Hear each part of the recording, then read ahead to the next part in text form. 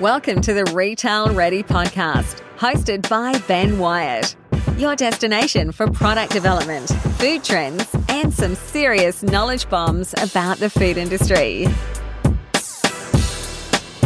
Welcome back to the show, Tony. You are the first guest to be back on the show. We've done 50 odd episodes now, and I couldn't think of anyone better to talk about the COVID-19 special podcast on the Retail Ready podcast. How are you doing, Tony? I'm good, Ben. Thanks very much for having me back on. As you say, very, very interesting times, to say the least. I mean, we were talking last time, this was barely on the horizon. And now it's got, it's certainly a different situation now. Yeah, 100% agreed there. Yeah, I don't think anyone could have predicted where the world would be. Even we're not even country specific. It is literally a global crisis that we're facing, and it's changed a lot of people's behaviours. And I just wanted to get you back on the show because you literally live and breathe this space, as we knew from your very first episode on the podcast. You are all around what's going on, and I just wanted to get you on board because I'm seeing a lot of stuff, and you're probably reading a lot of people who have never been in this situation before, and I just wanted to get your views on where you think the trends, the insights, behavior will go as a result of COVID-19. And as with always, let's just free and easy and go from there. Does that sound good with you, Tony? That sounds good with me, Ben. And I think, as you say, the big question on people's minds is what is going to change with COVID-19? And I'll give you a balanced answer. Everything and nothing. I mean, if we look at what's happening now, everything is changing. If we look at the short-term effects to restaurants, food distribution, supply chains, everything is changing. But if we take a futurist approach and say, what will this change in 10, 20 or 30 years? The answer is nothing. I mean, it's serious. People are dying. I do not in any way take away the seriousness and impact of that. But in historical terms, when we look back in 20 or 30 years' time at the future of food, this will be a bump in the roadway. It will have made some short-term changes, but in the long term, nothing will change. Yeah, it's very true.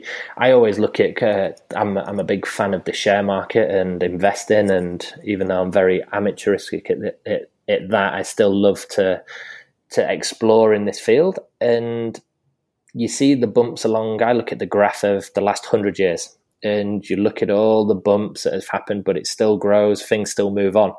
And this is just another one that will teach us a lot of lessons. And I'm learning a lot of lessons because, as we last spoke, Tony, I had a whole plan on a page for the next 12 months.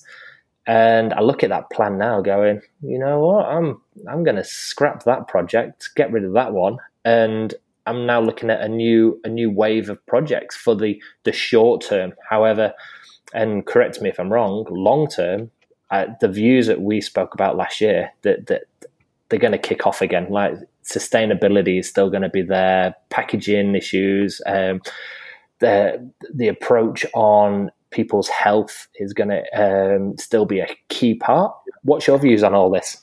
Yeah, look, I absolutely agree. I think that what it's going to do is it's going to accelerate some changes somewhat. It may change trajectory on some of the industry, but overall that long-term impact of what consumers want is not going to change. I mean, if we look at what's happening at the moment, we're getting a real redistribution and a blurring now between retail and food service. As you know, closing restaurants, they have their supply chains. Those supply chains can't supply a lot of these restaurants now. They're closed. That product has to be redistributed back into retail somehow. And we've even got things over here like McDonald's are now selling milk and bread and gourmet bread rolls. Now, you know, that's blurring the lines. In the US, you've got US restaurants selling groceries. You've got grocery stores selling prepared meals made by restaurants down the road.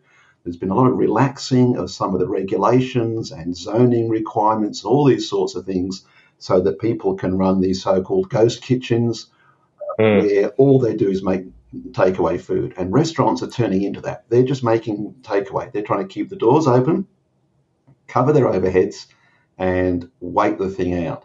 So I think that real blurring between retail and food service is going to be really, really interesting short term, and how much of that actually persists into the long term as well.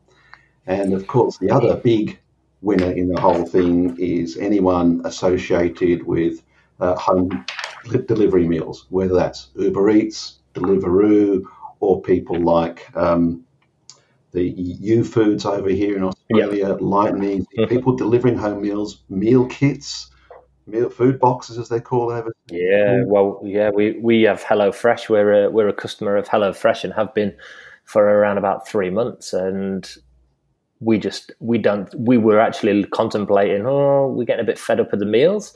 Now I couldn't think of a better offer and business to just keep delivering a box to us, so we don't have to stress about going to the grocery store. Yeah, look, absolutely right, Ben. So that's one of the things where we might see people who normally either wouldn't order online or were maybe thinking about it or might do it in 12 months. They try these things now, then they have to decide to themselves when things go back to whatever the new normal is, how convenient was that? How well does that meet now my ongoing needs? Is online ordering of complete meal kits the way to go, or do I back off a step and I now order online from Coles and Woolworths? And gee, that was much easier than I thought it would be. I can continue doing that. Or is it, no, I prefer to wander up and down the aisles, see what's going on, see what's new, and then buy? Or how is this going to change the consumer behaviour in the long term once they've got the options back again of simply leaving the house, maybe not whenever they like, but relaxation in how often they can go out and the risk factors go down? How are people going to react in the long term? I think that's going to be a really, really interesting one. And I think what that brings up for any food business at the moment, however they're being impacted, is the ability to pivot. What can you do to change your business so that it accommodates the current reality? As you and I were talking about before we came on, or you were mentioning there that, plans you had for 12 months gone out the window. Projects are on, projects are off. You're a restaurant. What can you do to pivot to be able to provide meals, provide food that you weren't doing before? Can you help get groceries out to people by having groceries in your restaurant? Can you find a way of still taking the food supplies that you're getting for your restaurant, repackaging those for retail sales? So you get all your steak in and you break it up into individual steaks and you sell it, and you sell that to people and make them up a meal kit from your restaurant. What can you do to pivot to address the current reality? And those businesses that are able to pivot and find those ways of addressing the new market reality are the ones that are going to survive in the long term. I think those that simply call it too hard and shut their doors, unless they've got some very, very sympathetic bank managers or very deep pockets, they will never reopen. Yeah, which is such a shame, because you look at it two ways, because there's some businesses out there which are amazing. However, they just don't have that financial backing to keep them going for such a long time. Whereas the big boys can kind of sit back, let it play out, and they'll be all right for 6 months, a year, because they're a big, but they're not probably the ones that are adapting or don't need to adapt. They can just sit and wait. And I just find that so fascinating. That's why I hope so many businesses and brands can literally look at that plan on a page, which I have, and gone, yep, that doesn't work. That doesn't work. I need to adapt there. And I hope they can look at it and go, right, guys, let's put all our effort here. Yes, we've hit a huge hurdle or opportunity that some businesses might see, and go for it. And I'm I'm going to bring it up. Have you ever read the book Who Moved My Cheese, Tony? I have heard of that book, Ben, but I actually haven't read it. It's been on my list to read for a while, but I'm a book junkie, and I have 40 unread books on my Kindle at the moment, so that may eventually make its way to the top. I've read it twice this week, and it's been on my to-do list to read for the last 12 months. And since this crisis has risen, I just went, right, I think now's the time to read Who Moved My Cheese, which talks about how businesses and individuals need to adapt in times of crisis or unforeseen circumstances. Yeah. And it is fantastic. It's only a very short book. Literally, you could do it in 40 minutes.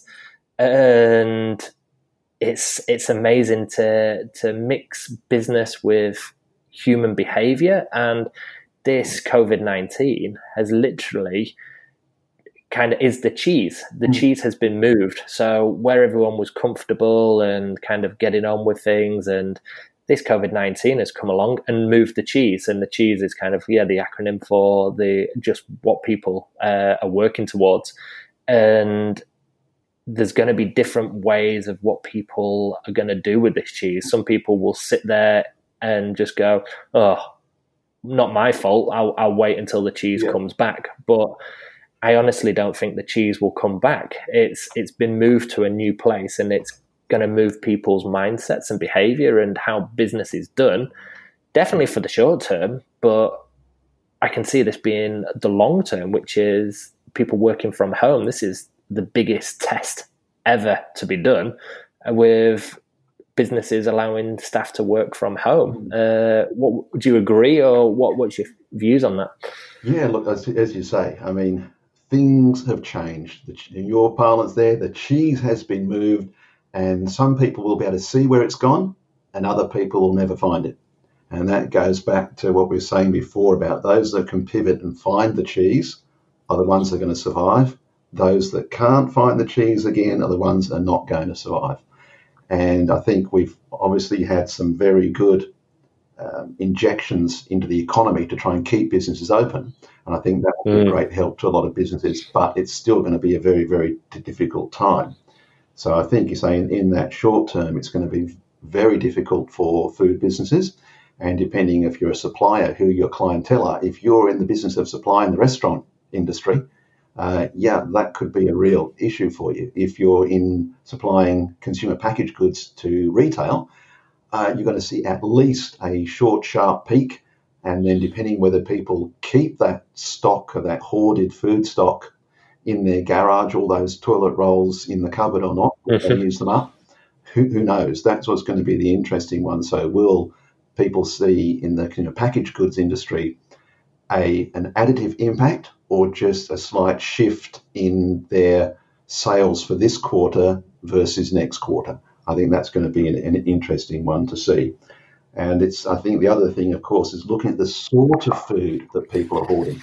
A lot of comfort food is being hoarded. Yeah. A lot of packs of potato chips and pints and gallons and litres of ice cream and things like that. I went into the supermarket the other week, virtually no frozen pizzas.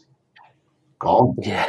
And, so people at convenience and more indulgent items are really going well at the moment. And as I noticed, I think on your LinkedIn profile there, Ben, you were saying, some of the things have gone out the window, lower alcohol consumption, a lot of that sort of stuff is, I think that's going to be a bit on hold for a while. Yeah. And certainly you'll see some changes there. But the other interesting thing, which goes to the longer term one, which we were talking about before, where everything has changed now, but nothing has changed for the long term, is we look at that, as we talked about, I think, last time, this personalised wellness, where people want things for them. They want it personalised for them, for their genetics, for their microbiome, for their lifestyle. They want stuff that's personalised for them. And one of the interesting ones is that if you look at Google searches for immune support and vitamin C, I have indeed. In Australia, from the 23rd week of the 23rd of February compared to the week of the 15th of March, in Australia it was up 10 times the number of Google searches, up by 5 times in the US, and 10 times in the UK. Searches for vitamin C for immune support up 3 times in Australia, 2 times in the US, and 3 times in the UK. So people are looking to say, well, I know there's not a vaccine. I know there's not a trend. What can I do to boost my immunity? Or boost is probably technically the wrong word. Keep my immunity up while these things are happening, so I minimise the risk of my getting COVID-19. And the other thing that people are doing is they're looking at stress relief, which is another one. There's a company in the UK called the Marshmallowist. They sell gourmet marshmallows. They've had a huge spike in CBD-infused products in the last few weeks. That's interesting. and another company called Tastewise, they look across social media and they're seeing the same thing. They're seeing immunity, stress relief searches, both searches in Google, mentions in social media are way up because, let's face it, unknown, whether it's the immediate unknown of COVID-19 or whether it's the long-term unknowns of change, people are stressed and they're looking to get this personalised wellness where they're looking after not just their physical health, but their mental health, their cognitive health, their relationship health, and they're seeing food as something that will help them with that. So we have a bit of a strange mix at the moment where things are probably not going to help with that, like big buckets of ice cream or chips or whatever. Yeah. But long term, that is still going to continue to be a major driver in the industry. And completely agree. And just to chip in, that LinkedIn post, which has had a lot of comments and feedback, which has been great. And it's funny because when we last spoke, we're talking keto, and I was expecting a rise in keto to continue. You bring in coronavirus and all your keto lovers are seeking, your frozen pizzas and ice cream, which are far from keto as you could imagine, because they're the comfort food. But one interesting article that I was reading was when the panic buying was kicking off, literally every loaf of bread was removed, pasta was off the shelves, and someone went, but I thought we're all in a gluten-free diet at the moment. So it's funny how people's beliefs just can change overnight when literally a curveball is thrown at them. Which is so interesting. I'm a huge lover, as you know, on human behavior and food trends. When you put them together, they work really well. And I'm enjoying the scoping out. I have a piece of paper in front of me that I've had for the last couple of weeks, because every day something is changing, and speaking to different people like yourself, looking at articles, I'm looking at short-term wins, what people are looking for, the comfort, the kind of the at-home feel-good factor. But then you've got to look at that can only last so long when everyone starts piling on the kilos, because it feels like it's just a long Christmas holiday kind of thing. Everyone's at home, not having a clue what day of the week it is. They're going to start looking at that personalized health that you just mentioned. So there's going to be a lot of brands that will win in this space, I'd believe. Yeah, look, absolutely, because we are of necessity creatures of habit, Ben. We get up in the morning, we clean our teeth, we shave, we shower, whatever, we go off to work, we take our coffee at the coffee shop on the way by, we have our sandwich, and we come home. Those habits have been totally disrupted. And when it's totally disrupted, that's when people fall back into, okay, I'm totally disrupted. What's going to make me feel good? I know, another slice of cheesecake, another plate of ice cream. But as you say, at some point, it's going to have to, the chickens will come home to roost, if you like. Well, that's not doing you any good. So you're going to have to make a change there. But it's those, breaking our habits. And I think that's another interesting one, which could change a lot of the food industry too, is what if 30% of the people that currently work from home go, I love this, they're highly productive, their bosses say, these people really work well from home, they're highly productive, I'll just let them work from home from here on in. Now, that's going to fundamentally change the business of a lot of cafes and restaurants that cater to people who come into town every day, as I said before, pick up their coffee, their croissant, their whatever.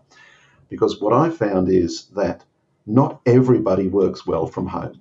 You have to be a certain mindset, to be able to adopt a certain mindset and be very self-motivated and self-disciplined to work from home by yourself with no one else around.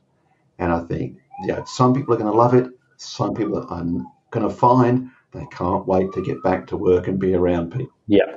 So that's another thing that indirectly could change a lot of the food industry.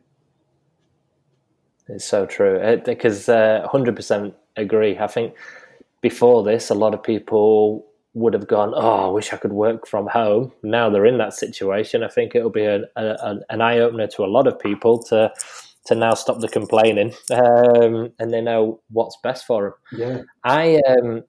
I actually have one. I've circled it because I'm still working my head around it, and it'll be interesting to feed this off yourself. Do you think next year that once this is all quietened down, but we're talking 9 to 12 months' time, that there will be a baby boom? Ooh, that's an interesting one. Because I look at it two ways. I mean, people could take the tack of, I don't know what the world's going to be like in 12 months. Do we bring a child into the world? What they found in China is there was a big spike in divorces. In China. Was there really? Yeah, and they're not quite sure whether that was because the magistrates' courts were closed and so there was a sudden backup, or whether that was going to be an ongoing spike in divorces from people having to live together in a confined environment for way too long. That is fantastic. Well, it's not good for them, but that's a great little insight, Jem. Just to go back, Ben, to our long-term future, I think this is what I would say to any businesses out there now grappling with COVID-19, what's going on is, yes, you need to pivot now to do what you need to do to survive, but don't neglect the longer-term future, because as we were saying before, at the moment, everything has changed and nothing has changed. Everything has changed for the short term. Nothing has changed in the drivers of what people are looking for in the long term. The road we travel to get there has changed slightly.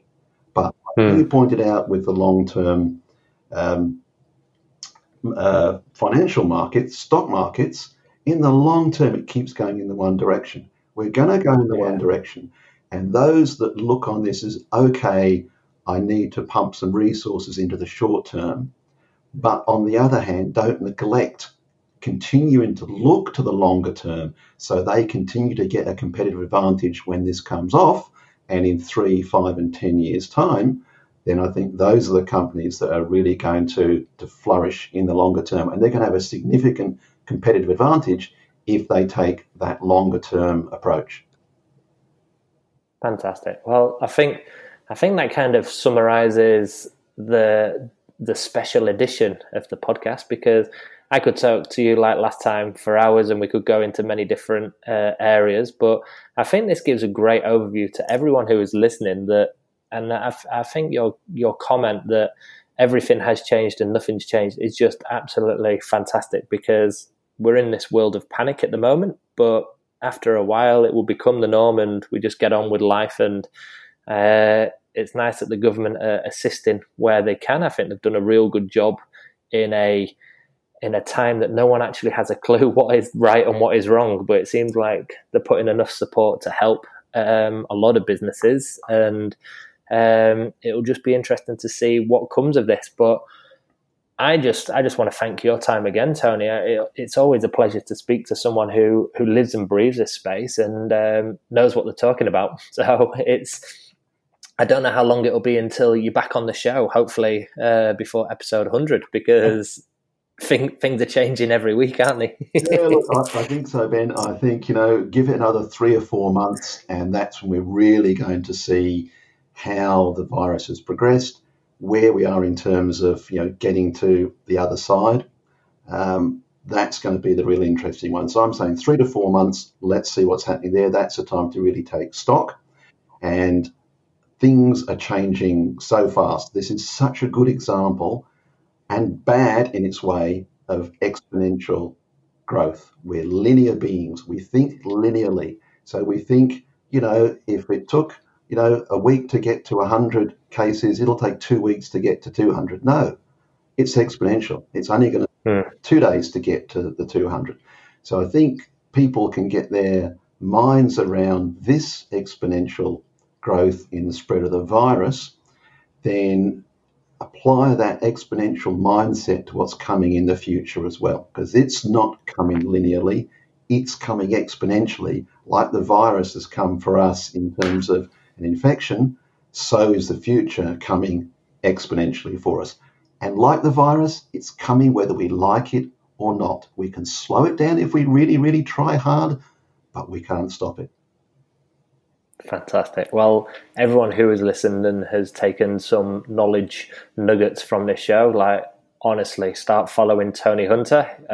Huge fan of your work, as you know, but even just the articles that you share on LinkedIn, it just opens your mind to new ways of thinking. And as always, Tony, thank you very much. You keep safe, keep washing those hands, and I know you're in self-isolation already, so you keep well, and thank you again. Yeah, I'll just keep social distancing and keep that. If people do want to keep up with anything, then of course www.futuristforfood.com. Fantastic. Speak soon, Tony. See you then. Bye.